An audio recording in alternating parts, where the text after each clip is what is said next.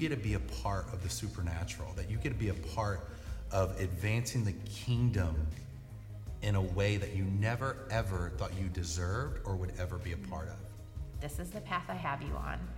And like Clint said, we are just asking God to show us each day what is the next step that you are asking of us and trying to be obedient in that.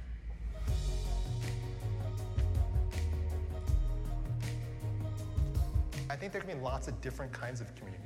You know, some people find it in writers and directors, some maybe find it in actors. I think what I'm talking about is just finding a team of people that you can be inspired by, that can push you, that can challenge you, that can support you when you're down. I think that's really important. I think you get it through community. I think you get it through the support of other people, and you get it through you supporting other people as well. What tables have God called you to say, hey, go sit over there with that family? The real power of the church is when we're intentional about going to tables that other people don't go to.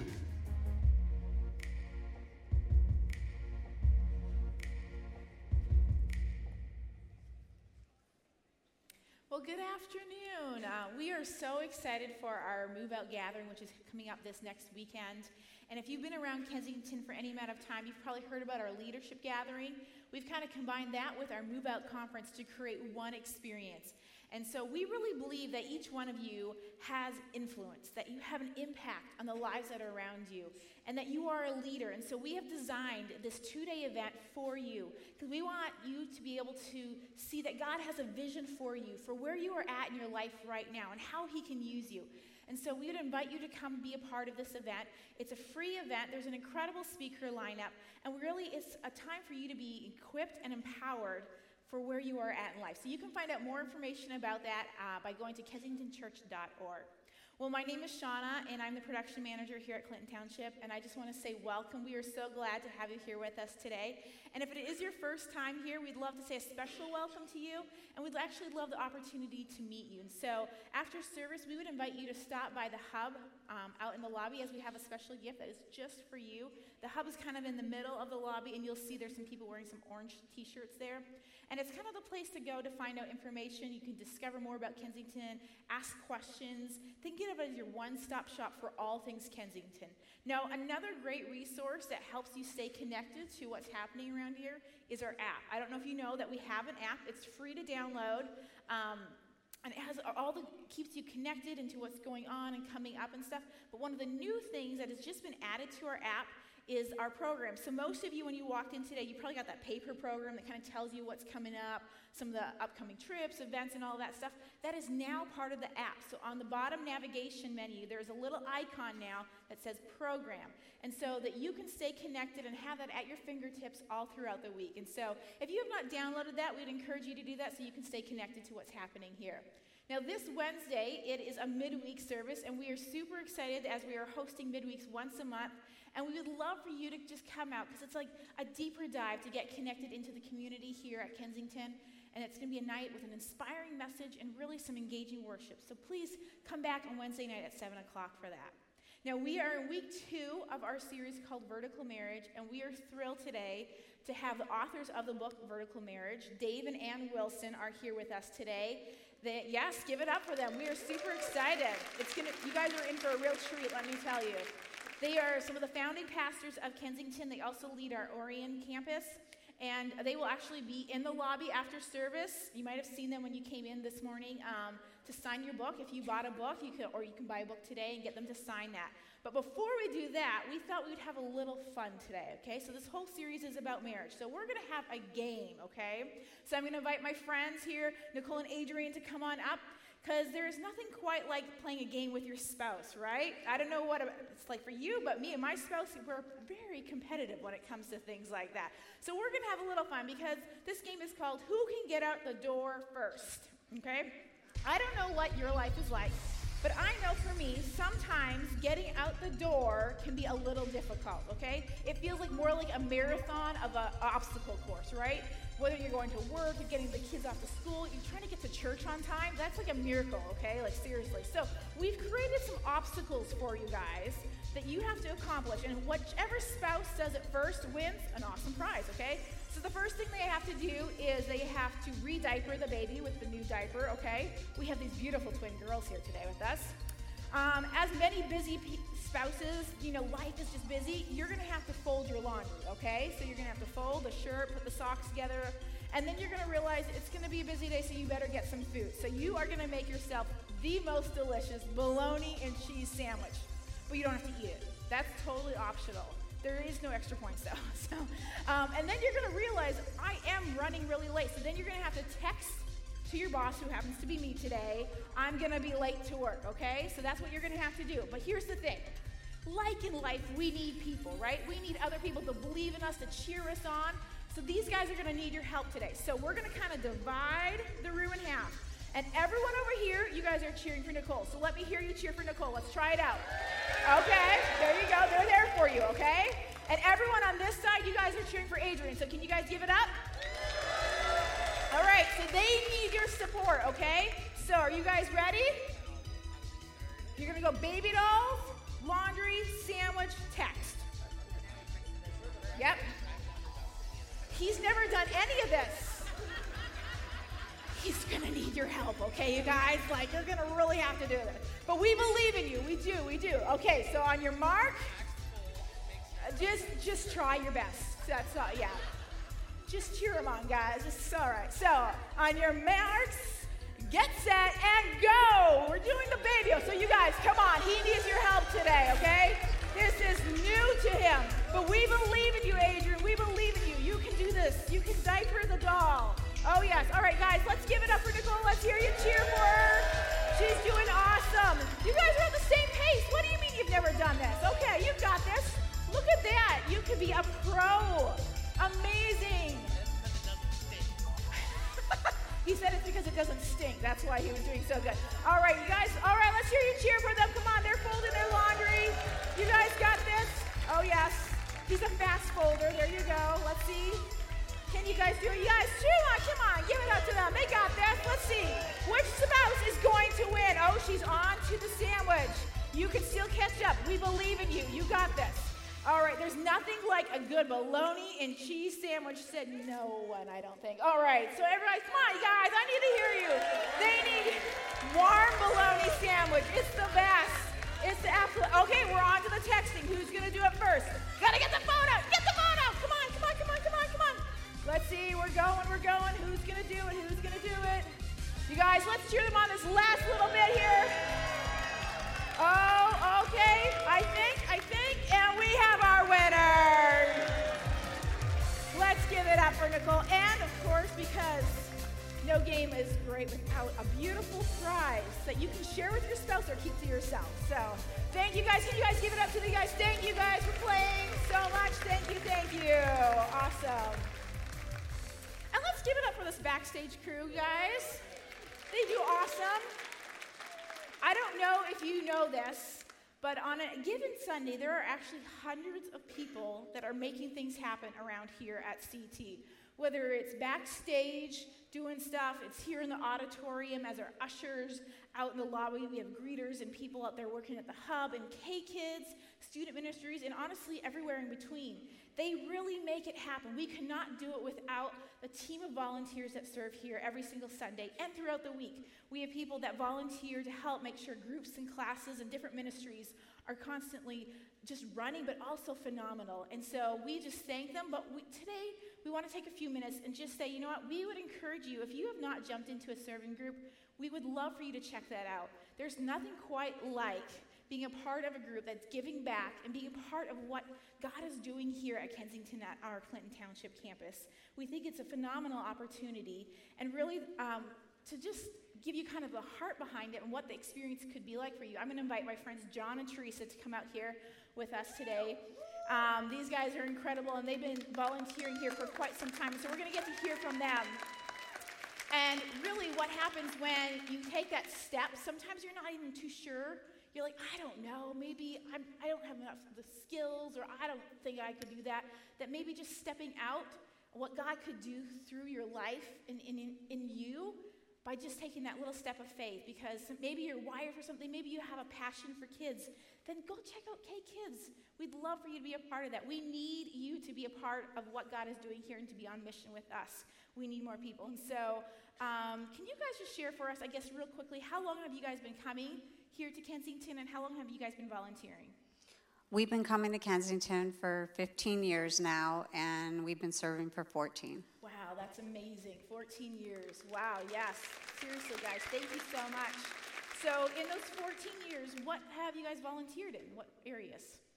Well, we started off with the usher greeter team, and then we moved to the coffee team where we served as a family. Then we moved to women's ministry and men's ministry, and then to premarital, and now we're marriage mentoring. Wow, that's incredible. That's a lot of different things, and we are so grateful for each of those and for each of you that are involved in serving in those things. So obviously, 14 years is a long time, and so there's something probably in this volunteering, being a part of a serving team, that you've enjoyed, that has, connected you to this. So could you guys share what it has meant to you guys personally and how it's affected your marriage? Here we are in a series called Vertical Marriage. What has that been for you guys? As you know, I also volunteered to be Dave's stunt double. Yes. And last week, he has bad knees, so I had to do the tandem bicycle. Wasn't that an amazing video?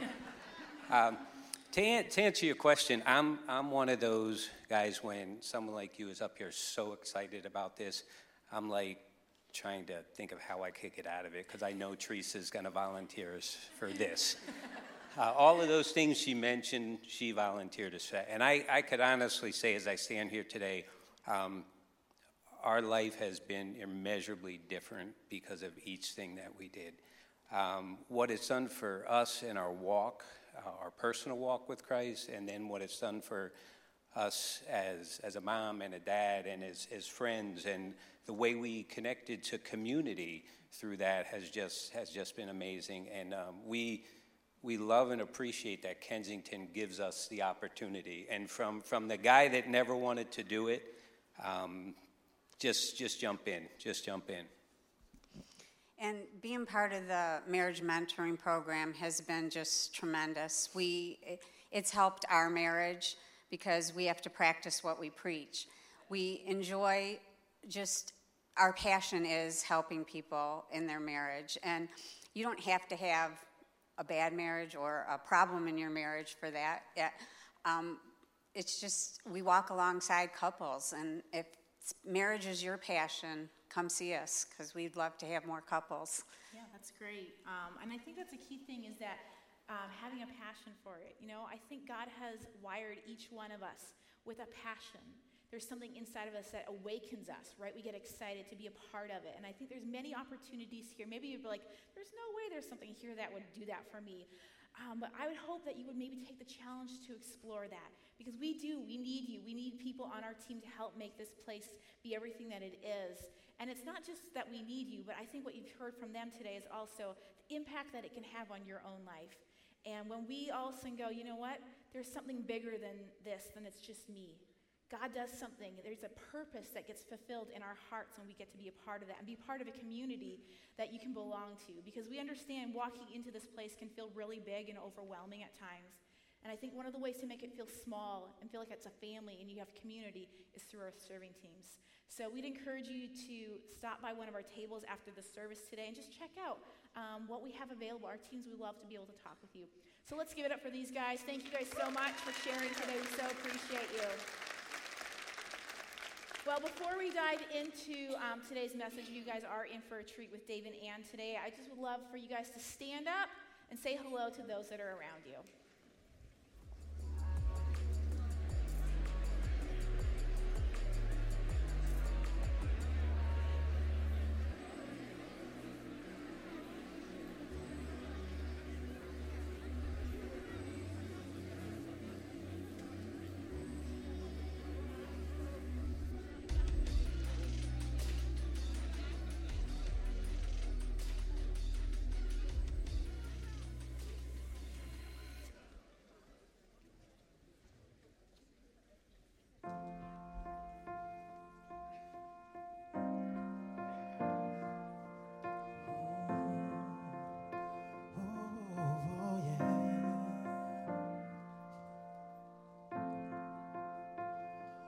do you think about when you look at me?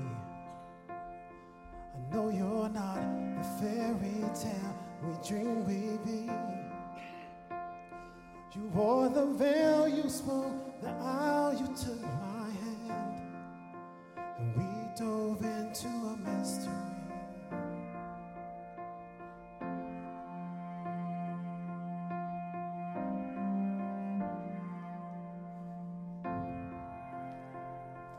How I wish we could go back to simpler times, before all our scars and all our secrets were in the light. Now on this hollow ground we've drawn the battle lines. Will we make it through the night? It's gonna take much more than promises this time.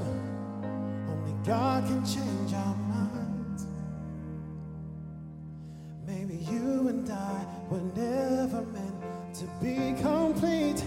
Could we just be broken together? If you can bring your shattered dreams and I'll bring mine, can healing still be spoken and save us? The only way we'll last forever is broken together.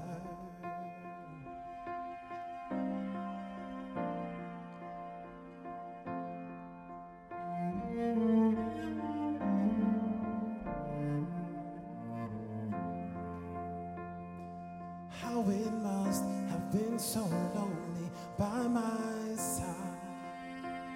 We were building kingdoms and chasing dreams and left love behind. I'm praying God will help our broken hearts align, and we won't give up the fight. It's gonna take much more than promises this time. Only God can change our minds. Maybe you and I were never meant to be complete. Could we just be broken together? If you can bring your shattered dreams and I'll bring mine, can healing still be spoken and save us? The only way we'll last forever is broken together.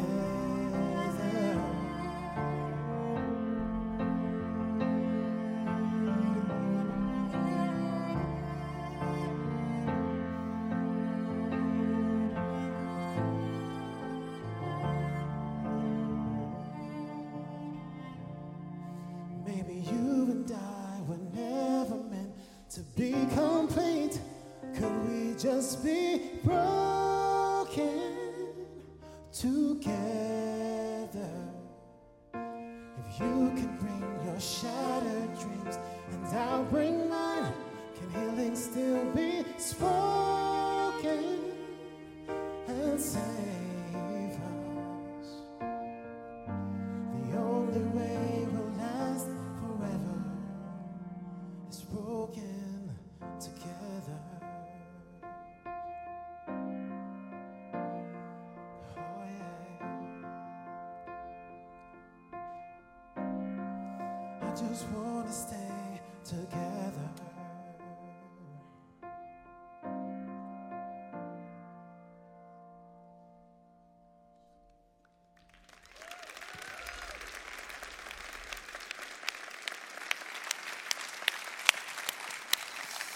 Tell you what, that song, I don't know if you've heard it before, it came out in 2014 by Casting Crowns. It's so beautiful. It's gorgeous. It's so true. Yeah, it's so true. And I'm not kidding. We drove from Rochester this morning. I would have driven that far for that cello. That cello Isn't that good? was absolutely gorgeous. Dominic did such a good job. You remember I used to play? Yeah, Dave used to play the bass. I was in the orchestra in high school with the little bow tie and. Did that make you want to play it again? Anyway, I didn't play like that. That guy, he could play. Anyway, we are Dave and Ann, and we are so excited to be at Clinton Township. We love Clinton with you this morning. Township. Yeah, it's really fun. The only time I ever really drive over here is usually on my motorcycle to go to Wolverine Harley. And it's because it's a long way. It's a good ride on a bike. But we're excited about what God's doing here and in this campus, and your new building is awesome. I'm so jealous. It's so nice. We have a great building at Orion, but man, you guys are like next level. So it's really exciting to be here. And you are a little jealous, aren't you? I am jealous. They have like 18 urinals, and we have 2 in our whole building. So I just said urinals at church. Yes, I did. All right. But it's true. But yeah, we're excited. This is week 2 of a five-part series on vertical marriage, and it's really goes right along with the book. And if you've heard us before, you've heard some of the things we said. Hopefully you're new and you haven't heard any of this. But we're excited because we're in a whirlwind right now. We've never written a book before. We've never done a book launch. And we're everywhere. It's just, God's really opening some doors. I don't know if you knew this. I didn't say this all morning. I wanted to. I don't know what you're going to say. Oh, well, Ann wrote a blog for Ann Voskamp, has a really big website, and it's out of control. I mean, this blog that she wrote is about one thing. Jesus is the answer for your marriage. Fox News grabs it, and they put it on yesterday morning. I don't know if you know this. She was the #1 trending story in news yesterday. Donald Trump, state of emergency, was number 2. You beat Donald Trump. So I don't know. We didn't even know that was going to happen. But the funniest thing to me is they say that Ann Wilson is the co-founder for Kensington Church. no, it said the founder. Oh, it did? It said Ann Wilson, the founder of Kensington Church. I was like, I love it. I love it. So anyway, we're glad to be here. We were actually in Mississippi yesterday doing a marriage conference Friday and Saturday. Got back late last night. We're getting on a plane this afternoon to head to Little Rock to do radio. And actually, we want to let you in on something that's going to be public tomorrow. But Kensington needs to know this first. We fly down to Little Rock today to do radio with Family Life Today Radio. I don't know if you've heard of it. It's also a podcast, but it's with Family Life Ministries, who have for 40 years been based in Little Rock, Arkansas, and they still are. And we actually speak for their weekend conferences called Weekend to Remember. We've been doing that for almost 30 years. Yeah, in fact, we talked last week in the video about that was the conference we went to as an engaged couple and didn't write down a single note. But also, they have this great ministry, and they have this radio station that has some radio program that has some great stuff on it for marriage and parenting. It's marriage and family. It's on 1,300 stations a day. 6 million people listen to it a week. It's crazy, and the announcement is we are the new co-host of Family Life Radio starting tomorrow. Pretty exciting. So on the past, we've been on as a guest. Now we're the host that interview authors and different people to come in and talk about marriage and family. And the president, Dennis Rainey, and his wife Barbara wrote a foreword for our book, and they are retiring, and we're going to be their replacement. And just so you know, that's going to be announced tomorrow, but it doesn't mean anything for Kensington. We're not leaving Kensington. Our job here is going to be exactly the same. The way we're going to do this is crazy. We fly down to Little Rock on Sunday night one time a month, and we're there for 4 days, and we tape 26 shows, 260 shows a year. Pray for us. In those 4 days. And then we come back, and we're here. It's actually less time than it took me to do the Detroit Lions, and this is going to have a lot better impact than the Detroit Lions ever had, ever. So anyway, all that to say, we're really glad to hear. And today we're talking about something that we never experienced much in our relationship, but we know you guys do. It's conflict. You guys get in fights a lot. I know Chris Arbaugh gets in fights all the time with Liz. They're in a fight right now. They went on a vacation to Miami. They're not in a fight. They're doing great. I'm kidding. We love them. I'm kidding. But conflict is a part of every relationship, and sometimes we fight about the smallest things, like toilet paper. We actually fought over this, so we're going to get your opinion. You tell me, should it hang this way? Wow. Yes. Hold on. Anybody? Yes. One? This way? Yes. Wow. I am right. It really doesn't matter. Here you go. You can have a little bit. That's better than that, you know. There you go. That's yours. Move. But isn't it funny, the little things we fight over, like little things like that, actually can become huge. Mm-hmm. We didn't talk about this, but we got in a fight in our marriage about how to say E.T., I'm home. Remember that? Yeah. That's a whole other story. Yeah, we don't need E.T., I'm home. We got a huge fight. That isn't how you say it. Yes, it is. You don't know what you're doing. I mean, you can fight about everything. I know, and that toilet paper was a real one. And you made me feel really dumb about it, and I was actually right. Are we going to have a fight right now? Maybe. She was right. By the way, guys, just write it down. They're always right. Fights will go away if you just say that. You know? Oh, this is okay, good. we're out of control. They're in the production booth I going, know. are you guys ever going to start this message? Yeah, we are right now. Here's the thing. I really believe this, and I'm not alone. Many experts say the number one thing that will determine whether your relationship goes the distance or not is how you handle conflict. In fact, I wrote it down this way. They're going to pop it up. And it says, the health and future of your relationship is determined by how you handle conflict. We never knew this when we first got married. Like, this is big. Oh, it's huge. And this is really big to teach your kids how to do this for their future marriages, because we're all in conflict. No matter if you're in a marriage, it's school, friends, whatever. Yeah, and so even when we were writing the book, we told the publisher we want a whole section on conflict and communication. We really did. So there's a whole section, there's several chapters about this. And one of the things that we didn't know when we got married, but there's patterns or styles that you and I have that we use when conflict happens. And you fall into one of these. It could be what you saw your parents do. They could be totally original to you. And you may have a blend of a couple, but all of us have at least one of these that's sort of our go-to. So here's the 4 patterns. The first one is win. Some people are winners. When a conflict happens, they like it. Yeah. They step into it. They're good at it. They want to win the conflict. They don't mind conflict at all. If it starts happening, they're like, all right, let's roll up our sleeves and let's get into it. They don't mind it. Yeah, and they're good. They bring eyewitness reports, photos, right? History, right? So the second one is yield. And that means it's a person that yields to the other person and usually says, okay, I agree, or I don't agree, but I still want to work this out. They think the relationship's more important than this specific conflict. So they'll give in. Yeah. And then the next one is the person that withdraws. And this person hates conflict. They don't want to have it. They don't want to talk about it. They don't want to fight about it. And so a lot of times they'll just leave to get away from it, or else they'll just shut down emotionally and stonewall. And then the last one is where we all want to get to. It's a resolver. And a resolver is like, I don't care how long it takes. We're staying here and we're going to work this out.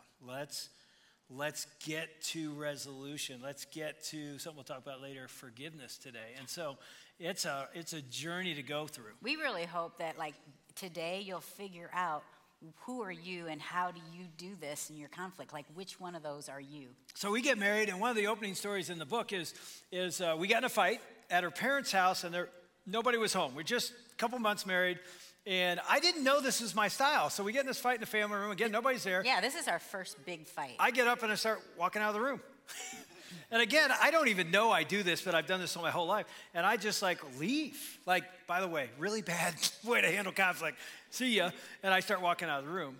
Well, and I'm walking into the kitchen when I hear. I was like, first of all, we were fighting. And so he just gets up out of nowhere and he goes, and he walks out. And I am enraged, like, what? And so I say, are you kidding me? Come back here and fight me like a man, you chicken. That's the title of the chapter, by the way. Come back here and fight like a man. As you can tell, we really had no plan or no tools going into marriage of how to handle conflict. Well, guess what she is? She's a winner. Right? Guess what I am? I just told you, I'm a withdrawer. And again, I didn't know exactly why, but she grew up in a family they did conflict well. They talked it through. I grew up in a family, mom and dad alcoholics, abuse, loud fights, divorce. So I didn't ever think this through, but I'm like, you avoid conflict at all costs. It ends bad. So I just leave. I did that in relationships before I dated Ann. Now we're married. I'm walking out of the room, and I hear her yell, get back here and fight like a man. You know what I did? I turned. I came right back in the family room, and I go, oh, yeah, well, bleep you. And I left. That's a really good way to handle conflict, too. We were super young in our faith. We were real new. Brand new. Yeah, we had no idea. Tell them what you said. So I don't even use those kind of words, but man, somehow it just came out, and I'm like, well, bleep, bleep you. And you're like, these are our pastors. Yes, yes, yes. So when she said that, I turned around like, you double bleeped me. You sinner. I was like, that's beyond, And so I took off and went upstairs. And I'm like, I'm done. got out of my chair as he's walking up the stairs, and I'm right behind him. Like, we need to talk about this. And he goes into the bedroom, closes the door. I open the door. Yeah. I sit right beside him on the bed, and I put my hand on his leg. Like, we need to talk about this. And I was so uncomfortable. Again, I didn't know. I don't do conflict. And so that's why I'm uncomfortable. I'm like, what are you doing? I literally said, get out of here. And she's like, no, we need to talk. So here we are, winner, withdrawer. How do you resolve conflict? Well, guess what? I'm no longer a withdrawer. Because see, back then I used to think conflict's bad, you avoid at all costs. No, that's not true. Conflict is medium or neutral. How you handle it determines maybe good or bad in your life. And here's what I've observed. Most people are bad handling conflict. They know how to have it. They don't know how to get to resolution.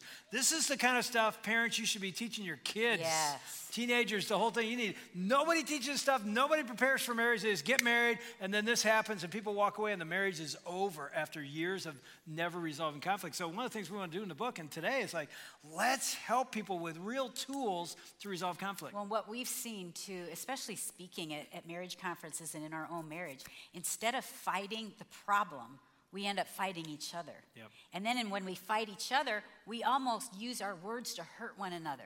And there's a battle over our marriages. And there's a spiritual dimension where the enemy of our soul, Satan, is like, yes, I have them. They're not even dealing with the issue. And so we want to help you learn how to deal with the issue from our own brokenness. And I tell you, if you get good at this, trust me on this, when you go through a conflict and you get to resolution, you're closer and more intimate than you've ever been in your marriage. Yeah. Or in your relationship with your kids, with and your with coworker. God. It just is that way. And so often we don't know what to do. And let me tell you something. Communication and conflict is really about two things. Skill. You got to learn some skills. We're going to give you some skills. But more important than that, I think it's about attitude. An attitude that says when I'm in a fight with this person, or especially with my spouse, is what? She's valuable. He's valuable. I want to know their heart rather than I'm valuable. You have no clue. See, that's what happens. It's about attitude. So listen real close about attitude as well. So here's what we're going to do today. We're going to tell you one fight story we had in our marriage.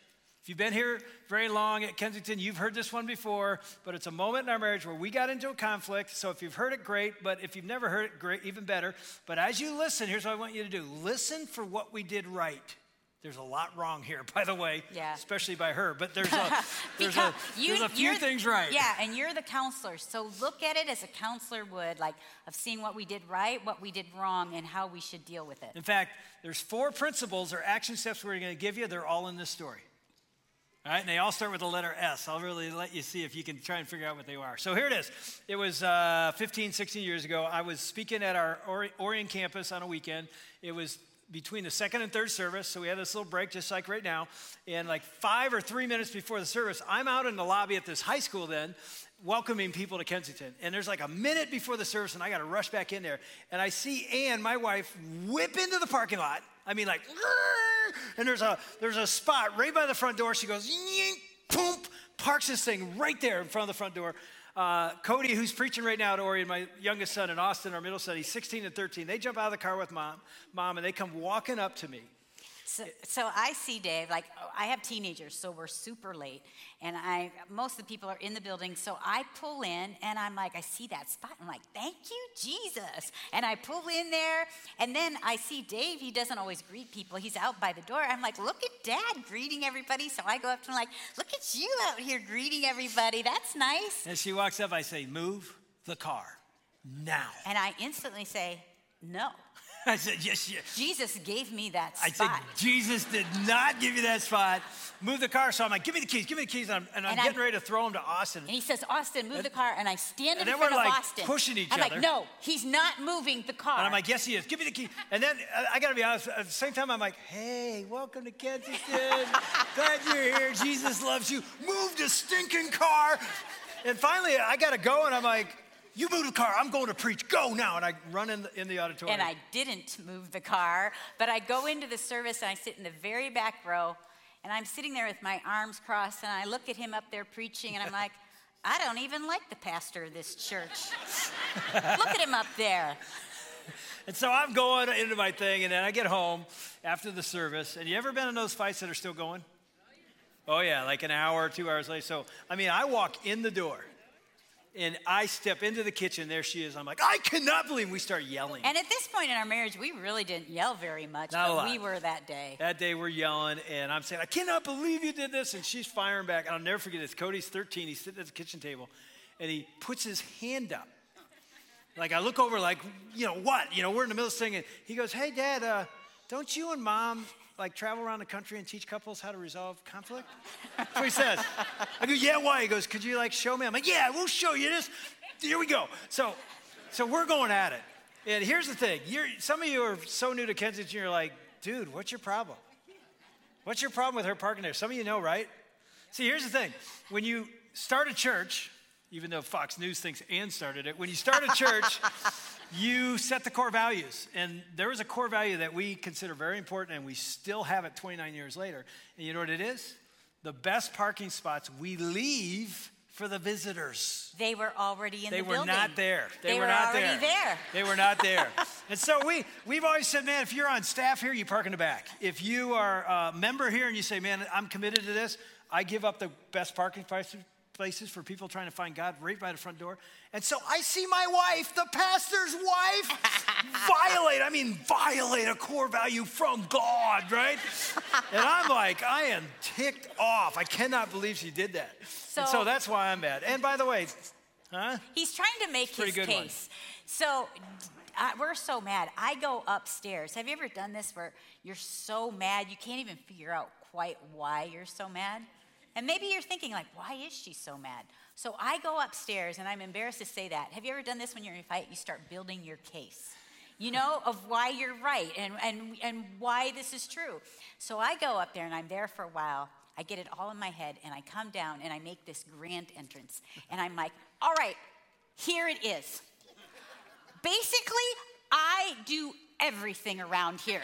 While you're at Kensington and you're doing all your stuff, I have been going to church my whole life without you. So I get the kids, I get them ready, even as babies, and I take them to church. So I'm doing all this stuff. And while you're out doing Bible studies, you're preaching, whatever, I'm cleaning, I'm taking care of things. I'm doing the laundry, I'm cooking, I'm taking care of all the household stuff. I mow the grass, I take care of the cars. I snowboard just to be with the guys. And I wakeboard just to be with the guys. So if there's one time there's a parking spot when all the seekers are in the building, I should get to take it, right? Yes, you see? Do not clap. Yes! No! Yes! I love this campus. If I see a guy clapping, you turn in your man card. You can't clap at that. Come on, really? Wow, they clapped every time for you. I know, I love it. She's wrong. I'm right. So, but here's the amazing thing. She says that, she's in this rant, sort of like that in the kitchen. And I'll never forget, Cody was still sitting there. Again, he's 13. He looks over at me. We never said a word. It was just man-to-man glance. And I look at him. He gives me this look. And in his look, he was saying this, Dad, you're toast. You are toast. It's like, that's really good, And so here's what happens. So she goes off into that thing. And I'm sitting there at the end of the table. And when she gets done, she ended just like that. I should be able to park there. And it was just silence. And so I look at her and I said this. I go, let me ask you a question. Do you feel like Kensington is more important to me than you are? And she didn't even say yes. She just shook her head. And then right then I was like, boom. Oh my gosh, there it is. It was never about the parking spot. Did you catch that? You probably knew that. We didn't. Because know. we're too dumb, I guess. It never was about the parking spot, even though she's never going to park there again. It was never about that. It was about, actually, it's about what we're talking about next week. Don't miss next week. Oh my gosh. It's all about what is a woman's number one need?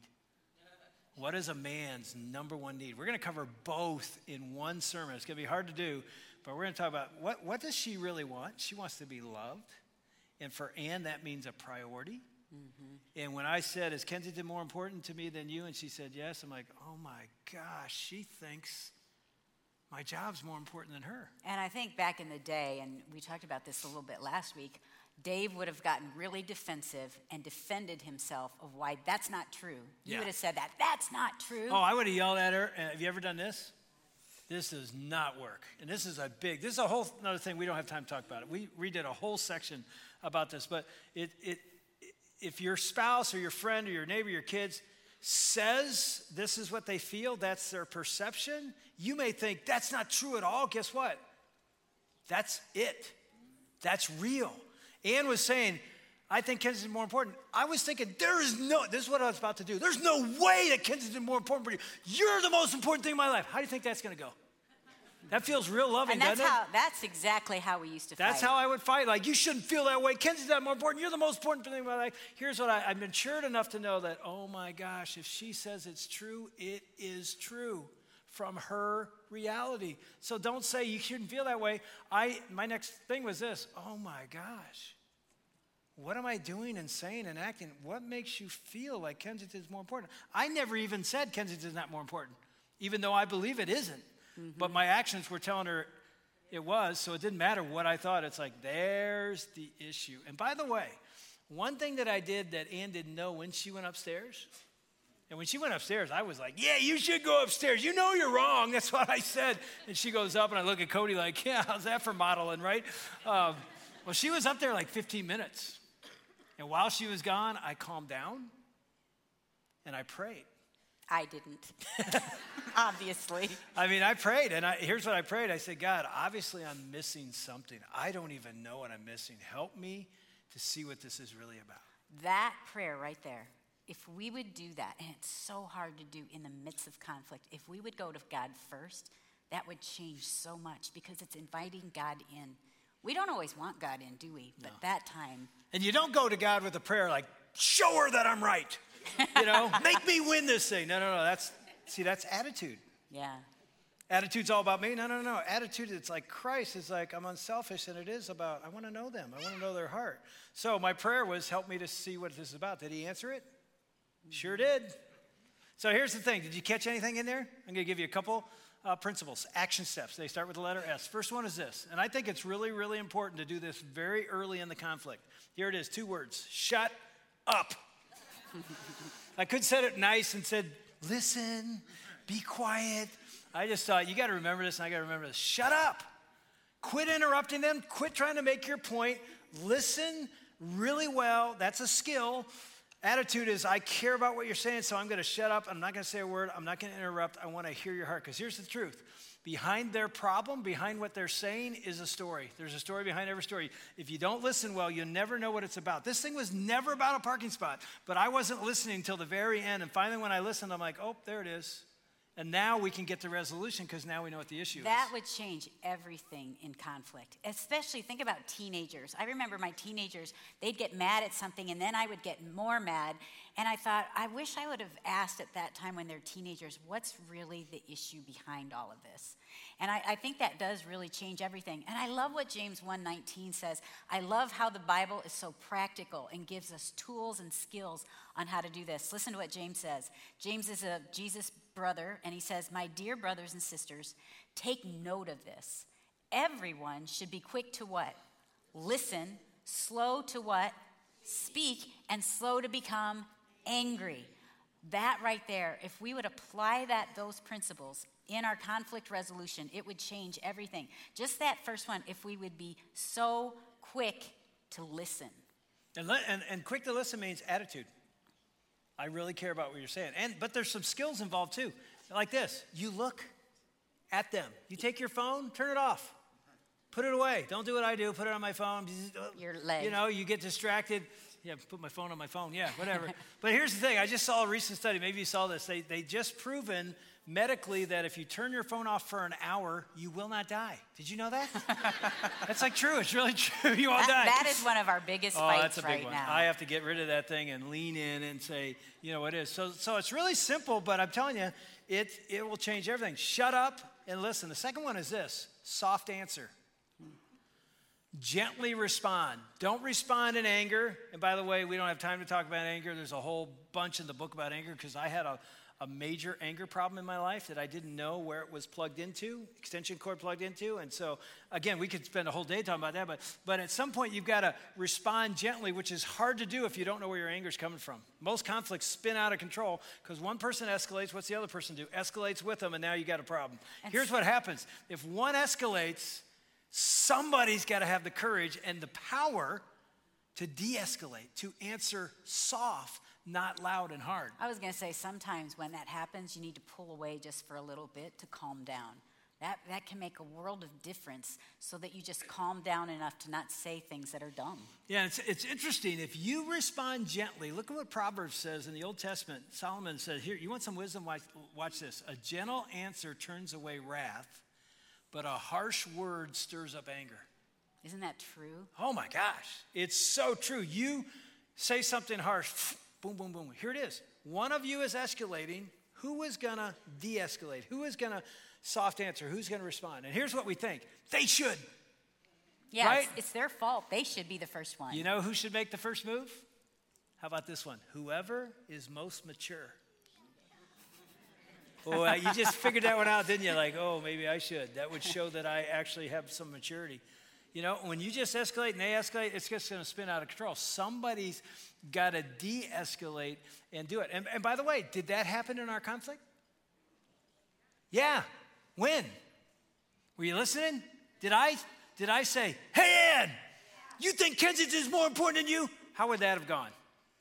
No, I asked it very gently. I'm not like, look at me. I was just like, when I prayed and God settled my heart, when I asked her that question, it was literally, hey, do you feel like, hear the tone of voice? All that says, let's find out what's really going on. And when she answered, it's like, okay, now we can move toward resolution. Does that mean you're more mature than I am? I am. That's what it means. Oh. You just figured out, huh? Hey, I think some guys actually just clapped. Maybe not. Maybe not. But here's what's really interesting. There's a guy named John Gottman. I don't know if you've heard his name. He's an expert therapist, writer in the area of marriage and family. Not a church guy, not a Christian guy, but he's a guy that if you've ever heard about him, he'll spend 15 minutes with a couple in an argument and watch them do conflict, and he'll tell you after 15 minutes if that couple's going to get divorced or stay married. Guess what his accuracy rate is? 98%. 15 minutes. And so he writes books on this, and he goes, here's what I'm looking for. When I listen to them and watch them, I'm looking for certain things. And one of the things he says is the number one thing he looks for is a word called contempt. And I wanted you to see his definition because it's really important. You talk about attitude, here it is. He says, contempt is the single best predictor of relationship breakdowns. That's why we say it's the number one thing. Single best predictor. He says, contempt is an attitude of superiority, speaking down to your partner through name calling and direct insults. Now, by the way, as you hear that, if you just did this, like, hey, do you hear that? You're doing it. You're thinking they're doing it, but you're actually doing it. An attitude of superiority. And by the way, there are rules in conflict. We don't have time to get all into them, but it's like football. If you step out of bounds, you're out of bounds. The play's over.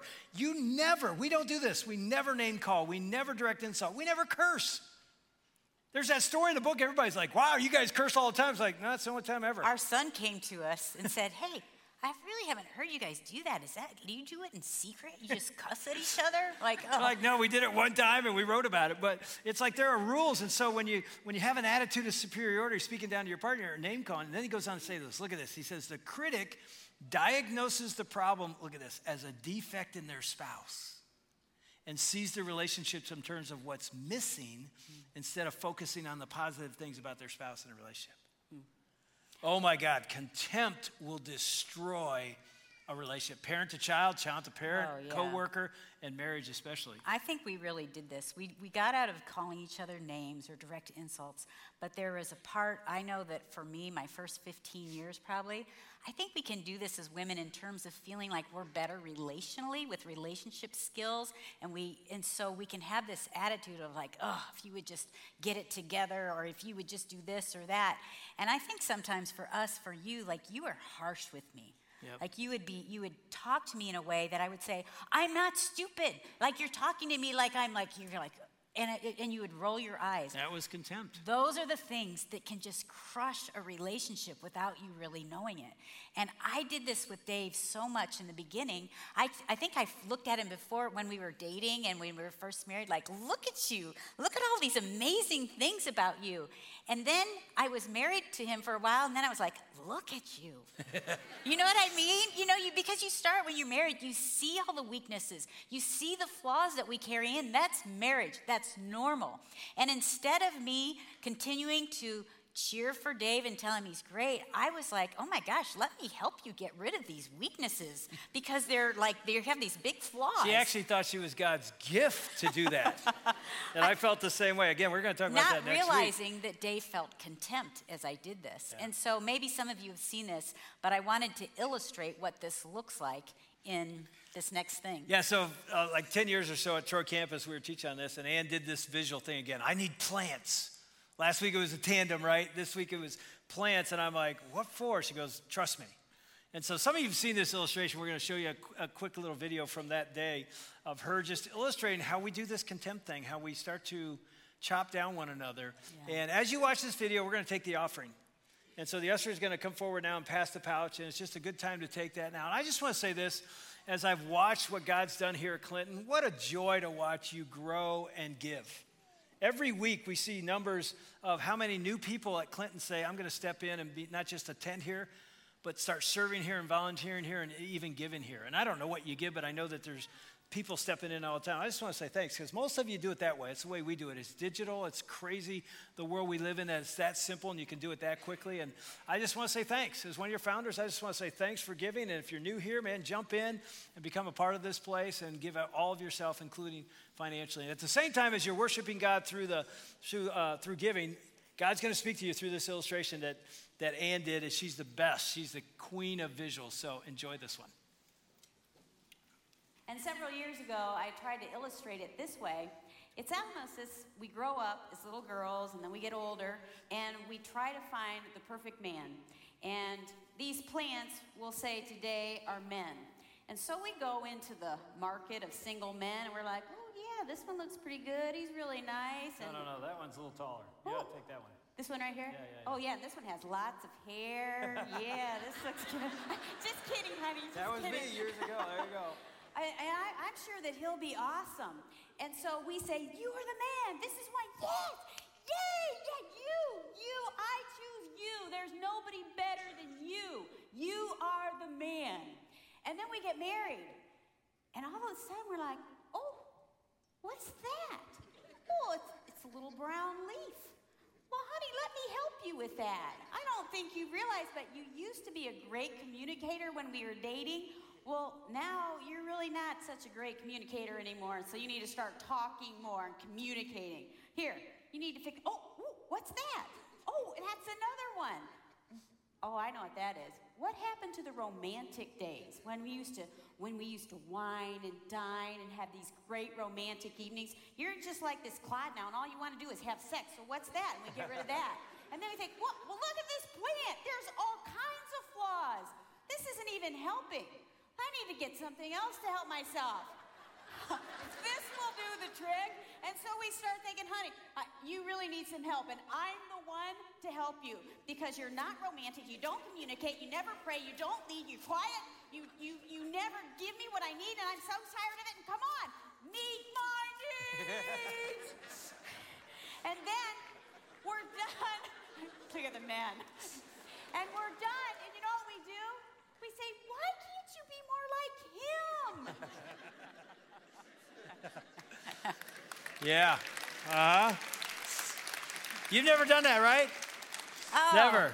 She used to say to me all the time, why can't you be more like Steve Andrews? And I'm like, really? Chris Zarbaugh. They're so, I'm like, always comparing me. And let me ask you, if you have ever been chopped in your life, is that motivating? I thought it would motivate Dave, and it does not motivate. When Dave has done that to me, it does not motivate me. And so the goal is, I'm telling you, it'd be great for you to talk to each other kindly today, to ask each other, do you feel like I chopped you? And be careful how you respond. Go to God first and ask him how you should respond. But even that question, do you feel like I chopped you or I build you up? Because building up is motivating. Oh, it's we'll motivating. talk about that a lot next week. And by the way, if you want questions to create dialogue in your relationship, they're in the back of the book. Yeah. We read a whole thing in there, and the other day, Ann opened it up and goes, these are really good. I go, you wrote them? No I'm wonder. like, let's do these together. Yeah, I mean, they really foster some conversation about all these different topics, especially this one. And that's a great question to ask, because if you don't think you're chopping, but they say you're chopping, guess what? You are. You're chopping. They'll say, I'm doing. Go, really? How? What do I do? And again, next week we're going to talk about the man-woman thing, husband-wife thing.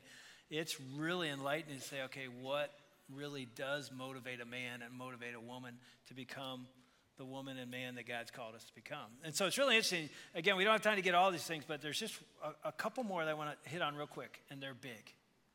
They're really big. And this next one, we should do a 6-week series on this one word, forgiveness. And so at some point in every conflict, you've got to get to a place where you either seek forgiveness, meaning you're the one that's hurt your spouse or your friend or your coworker, your neighbor. You've done something and you need to take initiative to go and say, I'm sorry, and ask for forgiveness. And by the way, I said ask for forgiveness, not demand it. Yeah. Because they may be not able to give it right away. It may take days or weeks or months or maybe longer. Years. You know, because you've really offended and hurt them. And you're like, you need to forgive me. The Bible says, like, good luck with that, dude. You can't force people to forgive you. If you've hurt them, you got to do the things to rebuild trust and rebuild that, and forgiveness takes time. And I think, too, some of us need to forgive ourselves. Yeah. I think a lot of us walk around, we're so wounded and full of shame that we can't get victory because we won't forgive ourselves. And then on the other side of forgiveness is when you've been hurt by somebody that you love and you need to forgive them. Oh, my gosh. That's hard and a process to take. And as we wrote in the book, it's like there's really 2 ways to live in life, and especially when it comes to forgiveness. And it's visual. There's this and there's this. You can hold on. I call it the grip of the grudge. And you have every right to hold a grudge and be bitter, and they have hurt you, and it was wrong what they did. And you can hold on to it and squeeze it tight and walk through life like this. And do you know people that do this? Yeah, people that live like this, your fists sort of match your face. Usually when people go like this, their face is like this. And they're really fun to be around. Because they're like this. You can see them driving sometimes your car like, dude. They're just like this, right? And then you have people that live like this. And your face and your soul match. It's like, see, this is only possible with God's power. Mm-hmm. I'll tell you what the final S is, and it's the most important one. Surrender to Jesus. In the conflict, surrender to Jesus. It's not about them, it's about you. Surrender to Jesus, and here's what Jesus does. Jesus says, let me open your hand. You're like, no, I want to hold on. He goes, I know. And you have every right to, but I had every right to hold on to, and I did, and I forgave you. You didn't deserve it, and I forgave you. So what I gave you, you give away. And I know, I'm standing here saying, I know that doesn't happen in a day or an hour, and it can take years. It took me 35 years to forgive my dad. I understand how hard this can be, but I also understand what happens when you let go. There's something you can't do yourself that God gives you in this act. You know what it is? Peace. We're going to sing about peace at the end of the day, and you can't get that here. It only comes vertically from God. And so, I mean, you can hold on to it, and you have every right to, or you can say, okay, I don't know how I'm going to do this, but God, would you take me on a journey to get to this? We have to do that almost daily in our marriage. Oh, yeah. Well, years ago, we were learning this principle, and I was getting ready to speak to all the chaplains' wives in the NFL, and I was going to Cincinnati, and the car that I was going to drive had a headlight out. And so I asked Dave 6 weeks before I was leaving, hey, I know that you won't want to pay to have this done. Will you fix the headlight in the car? Notice what she said there, I'm a tightwad, and I'm not going to take your car in. So I said, I'll get this done. I got 6 weeks. I'll do it this week. And every week she asked me, did you do it? No, I'll do it this week. And he said, I guarantee I will get this done for you. So I'm like, okay, but I would remind him every week. In the meantime, I'm getting ready for the trip. I'm making all these notes. Our boys were little. And so I'm making notes. I'm making meals. I'm doing all this stuff. The day of the trip, he had promised me that on the way home from work, he would get it changed. So he gets home. I kiss him. I get in the car. I put my bag in. I'm like, so you fixed the headlight, right? He goes, oh, Ann, I totally forgot. And I am like, are you kidding me?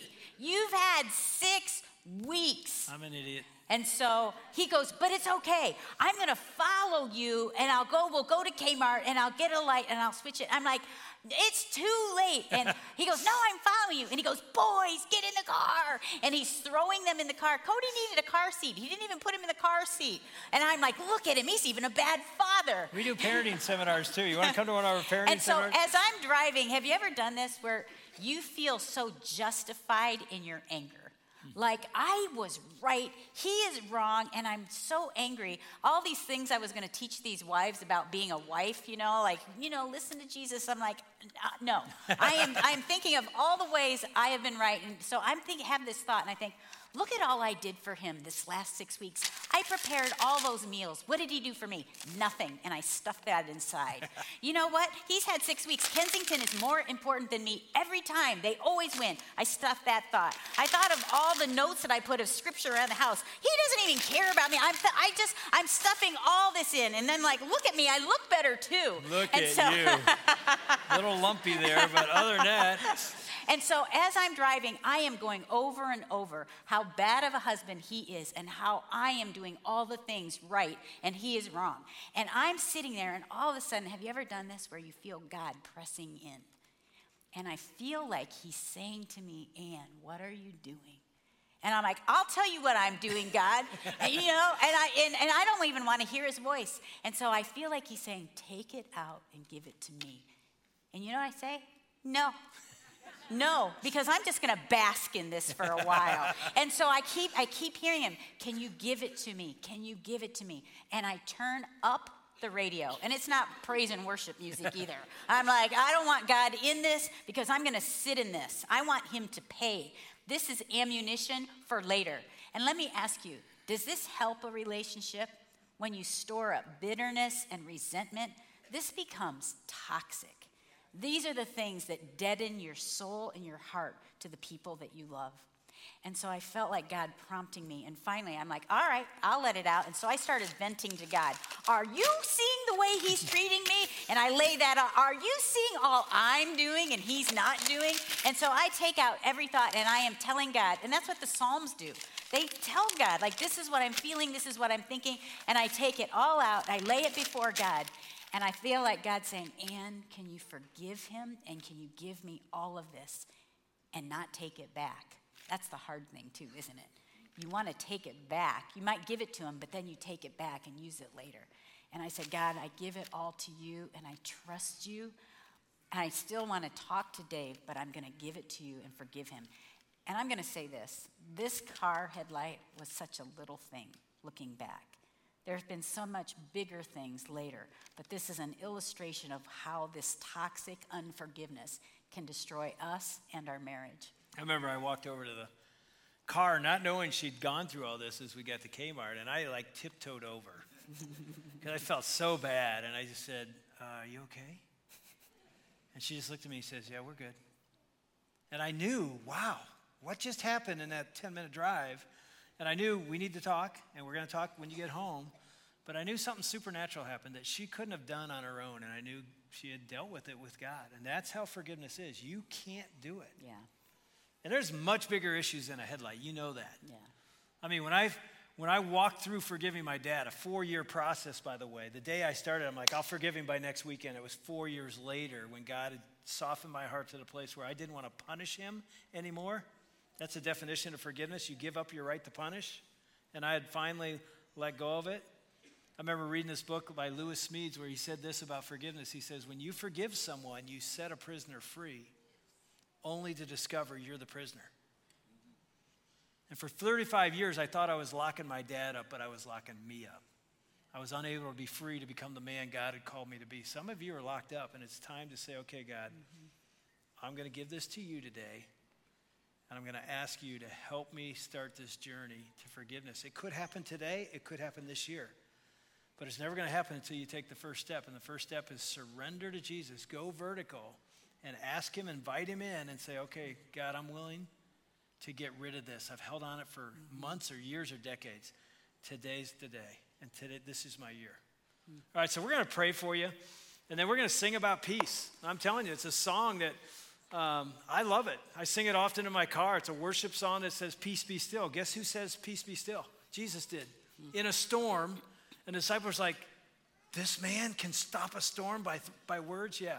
And the storm you're in, I'm going to invite you to stand and worship God in that song, because like, you want peace? There's only one place to get it, vertical. And so as we pray for you and then we sing and go vertical, it's a time to say, God, I'm inviting you to come and do something in me that I can't do without you. Let's pray. Father God, thank you for who you are and what you've done for us. The cross and Jesus' blood on that cross gives us peace. Peace between us and you, and then peace between us and others. And it's impossible apart from you. So Jesus, we pray. We will even sing and ask you to be the stillness in our soul, to cause rest, to come into the angst of our anger and conflicts that we're in. I pray for marriages and homes that you would heal and save and do miracle after miracle right here, even today. God, I pray for spouses who have husbands or wives that aren't here and they feel like they have no hope. God, give them hope. It's not about their spouse, it's about them. And God, I pray you do a miracle in them. And God, bring people to forgiveness. Tear down walls. Bring us to forgiveness that only you can bring us. We thank you for Jesus. We pray in his name. Amen.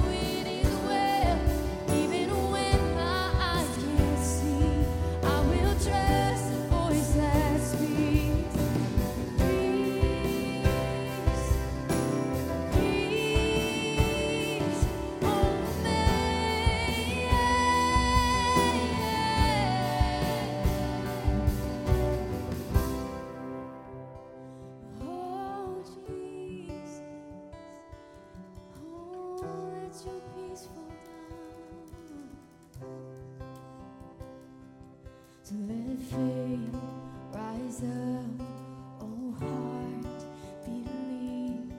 Let faith rise up in me. So let faith rise up, oh heart, believe. Let faith rise up.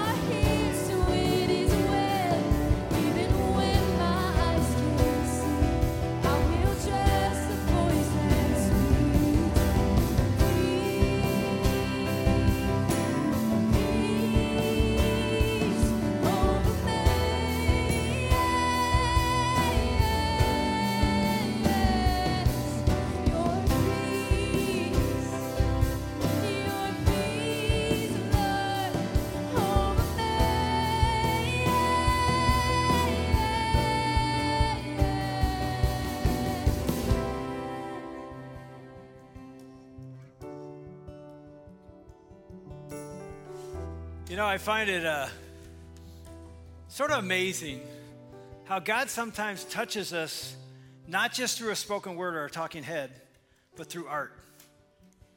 It's really beautiful how that works. I mean, that's why you go to a concert and you're singing, na, na, na, na, na. You're like, what they get their hands up for?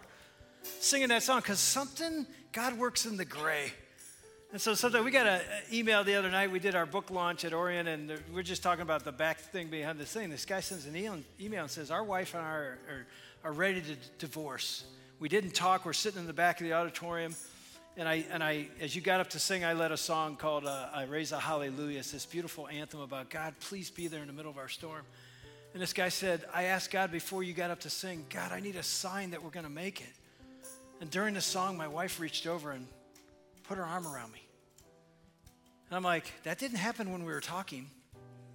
That happened during art. That's how God is sometimes. It's in the artistic worship moments that sometimes we're like, what's going on right now? God works in beautiful ways. And so if you're struggling, I just say, reach out and he will meet you where you are right when you need him. And maybe it was even just during that song. There's a peace that we can't get that only he gives. And trust me, I hope this isn't true for you. I hope this isn't the only time you hear that kind of music. Go vertical daily. We talked about that last week. Go vertical daily. Go vertical with your music and watch how God will speak and touch you in the middle of the week, not just on Sunday. And I will say this. I think Shauna said, I know Chris said last week we'll sign books, and we've done that all morning. We have to get on a plane after this service, so we can't stay right now. But some of you, I get it. I didn't know that people really do want authors to sign their books. I didn't know that was a real thing till we'd done this.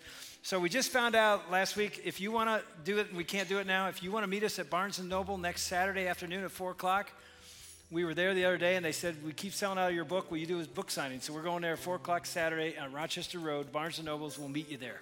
I'd love to meet you there and sign anything you want and pray for you, because that's the best thing about doing the book signings. We get to pray. And if you want to know where we are, just follow us on davidandwilson.com. We'd love to have you come to our conferences, that kind of thing. God bless you. We love you. Keep going, Clinton. We're praying for you. It's awesome to see what God's doing. See you later. Thanks.